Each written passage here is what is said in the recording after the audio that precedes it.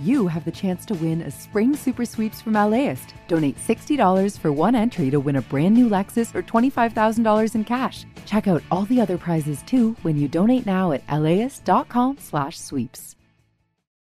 Start your Saturday with something that will grow your kiddos' brains and get their creative juices flowing. Join us at LAist in Pasadena for a morning of multilingual readings, interactive performances, and lots of kid fun. It's Super Fun Saturday on June 1st. Get your tickets at laist.com/events.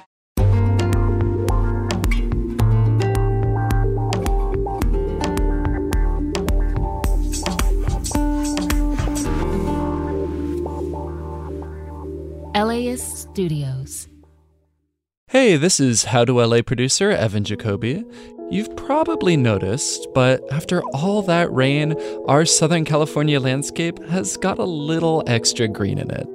And a lot of that extra greenery is edible. Mushrooms, wild mustard, nasturtiums, sorrel, our wild foods are super abundant right now. Of course, you're going to want to know exactly what you're eating. There's plenty of plants you're going to want to avoid.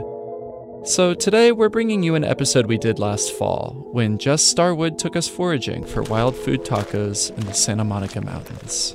In one of my secret spots. This is Jess. Jess Starwood. We're going to see if our recent rains prompted anything to pop up. Jess is a professional forager here in Los Angeles. Mushroom hunters are extremely protective of their spots. You get to know how well you stand with your friends by how many spots they share with you. She's taking us deep into the Santa Monica Mountains to some of her secret spots. Oh, what is this? Nightshade berries, and they are edible. Wow, that tastes so good. Good. You might be surprised by how much of our native environment is edible. People don't think of Southern California as a place of abundant wild food. You know, it's dry, it's a desert, we haven't had rain in 9 months. But if you're like Jess and you know where to look, there's something nutritious to eat around every corner. Prickly pear, oak trees, all the different sages, elderberries. I'm Brian De Los Santos, and this is How to LA. Today, we're going foraging. Ow, ow, ow. Am I gonna bleed? No. Oh, it's just the stinging, that's it. And Jess is gonna cook us up something special with what we find. Forest to table, forest to fork. Eat a taco? Yeah, something like that. Alrighty, y'all. Quick disclaimer. Some of the things we're eating today have deadly lookalikes. Jess is an expert. Don't go eating wild food unless you know exactly what you're doing. We're on a trail. It's green, luscious, mountains everywhere. Some dry grass around us, but we're about to hike for some food. Right now we're walking past all this wild mustard that looks dead, looks like a bunch of sticks, but the whole plant is edible at some point during its life. Evan has a track record that he schedules outings that have inclines or hikes after my leg days. And I'm over here on this incline that's like really hitting a stride here. We're not going to tell you exactly where we're hiking and gathering today. And it's not just so Jess can save it all for herself. In the foraging community, sustainability is the name of the game. Yeah, anytime we're taking something from the environment, we're having an impact. A little different than going to the store. You can't just take whatever you want.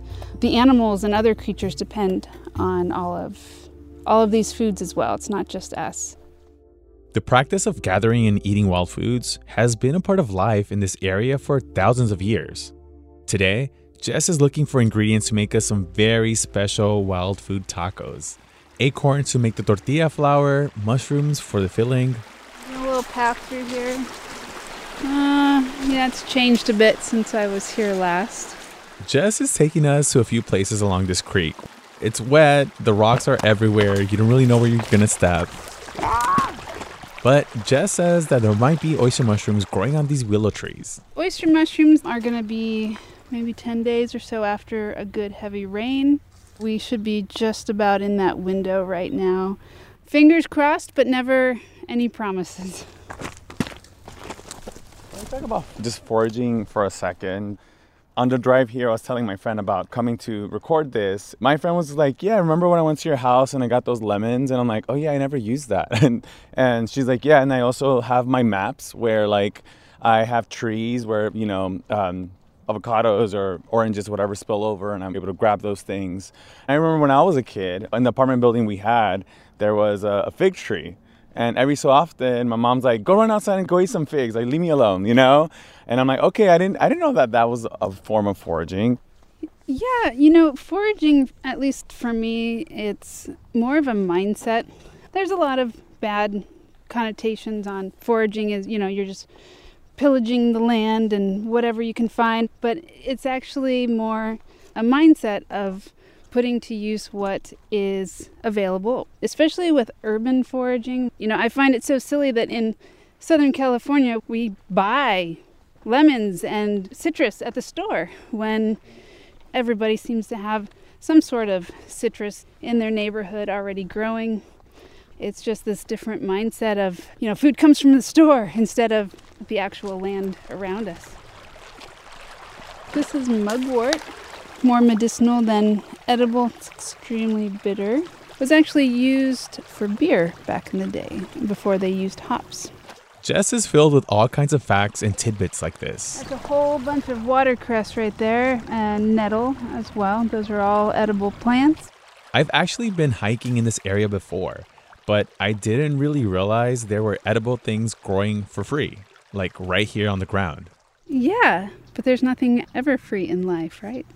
You know, we had to walk here. We had to, the effort it takes to find and process, and time and energy we're expending to collect it, which is more valuable, your money or your time. Okay, you're giving me a morning ritual here to like think about and reflect on this. I love it. We're getting deep in the woods now.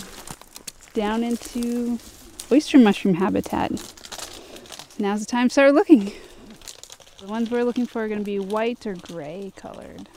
There's so much growing in this riverbed, especially for LA. It's so green, but so far, no mushrooms. Yeah, like this tree, I know there used to always be one here. All right. So this is mushroom hunting in Southern California. I love it. It's not always perfect. No, it's not. Sorry, y'all. We tried, but don't worry. Jess has a plan B. Always got to have a backup plan because, you know, it's not like going to the store expecting your favorite brand to be on the shelf. It's more like working with what you've got. So today there was no fresh mushrooms to collect. Backup plan is we're going to have some nettle with our acorn tortillas. Jess is taking us all the way to the other side of this big mountain, down into a gully where there's some nettle growing in the stream. I think this trail links up. That's stinging nettle, by the way.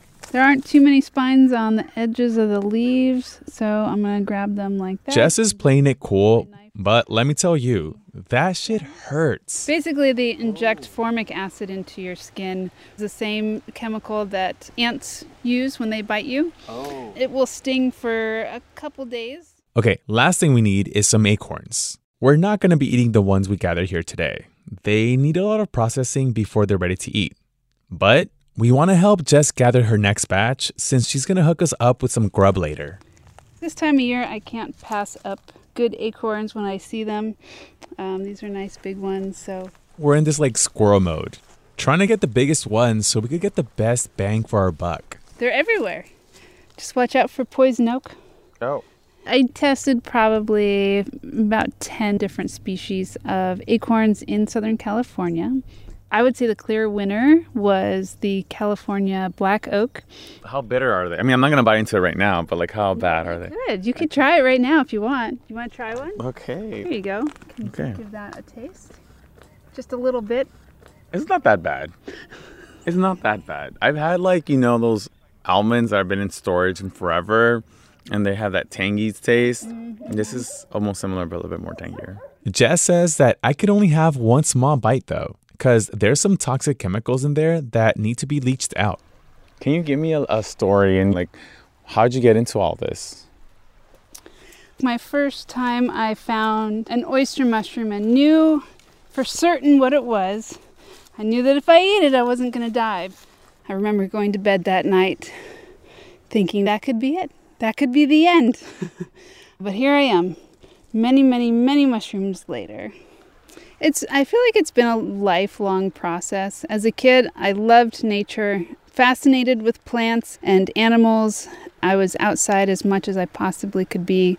Kind of got sidetracked for a while. I had to, go to school and get a real job.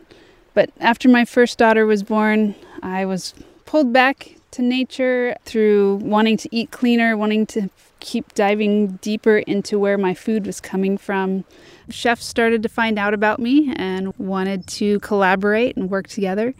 Foraging for chefs was hard work. Every single week, out and about, trying as hard as I could to collect the amounts that they wanted while also balancing the sustainability aspect. And I don't want to, have a bad impact on these places. It was cool. I got to work with some really high-end chefs that I absolutely respect. But it started eating at my conscience quite a bit. It's not sustainable to feed massive amounts of people who aren't doing the work themselves. After the pandemic, Jess decided to stop selling foraged goodies to restaurants. Instead, she started teaching. That's where change happens, helping people understand where food comes from, seeing value in what's around us. There's kind of this aha moment of whoa, I just saw where that grows and I saw how to collect it, how to prepare it, and we're eating it, and it's all comes full circle. Forager's mindset, the abundance is everywhere. So this is the acorn tortilla. I'm going to cook up the nettle first. Oh, fuck. Oh, I feel it now. Now you're feeling it. Oh, yeah. Now you're feeling it. Now I'm feeling it. Damn. And this is what you do when you cook this, girl? You can use gloves if you want, but don't have gloves at the moment, so. Am I going to bleed? No. Ow, ow, ow, ow, ow. Don't worry, though. They don't sting once they're ready to eat. This is pretty good. I was expecting it to be not soft, but it's melty. The nettle, it tastes like a green, but not like a weird, what it looks like in the wild, This is my first time getting gathered food in the wild and then coming back and having a meal. I've not eaten from an oak tree before, and I definitely have not had a, ¿cómo se llama? Acorn tortilla. That's delicious, by the way. It was funny because I was telling my friends, I'm like, oh, we're going to go find food. It sounds kind of out there, right? And then my friend's like, no, I forage my food, Brian. You see me do it. And I'm like, oh, yeah, I just connect the pieces, right? Connect the dots. And I think it's a beautiful way to connect with nature, but it's also a beautiful way to understand a little bit more of yourself. Just understanding that the acid from this plant, it stings a little, but in the end, you have a nutritious meal, right? So it's not being afraid to dare and live a little and do something different. Alrighty, y'all. That's it for today. The park ranger's coming along, so we gotta pack up all this food and bounce. I'll catch y'all later. How to LA is produced by Evan Jacoby, Megan Botel, and Victoria Alejandro. Erica Washington writes our newsletter. Chris Farias is our social media producer. Our intern is Olive Bieni. Our engineer is Hasmik Pagosian. Megan Larson is our executive producer. And I'm your host, Brian De Los Santos. If you like this episode and want to hear more, leave us a review. And don't forget to subscribe if you haven't already. It's free and it helps our new listeners discover the show. See y'all next week. Support for this podcast is made possible by Gordon and Donna Crawford, who believe that quality journalism makes Los Angeles a better place to live.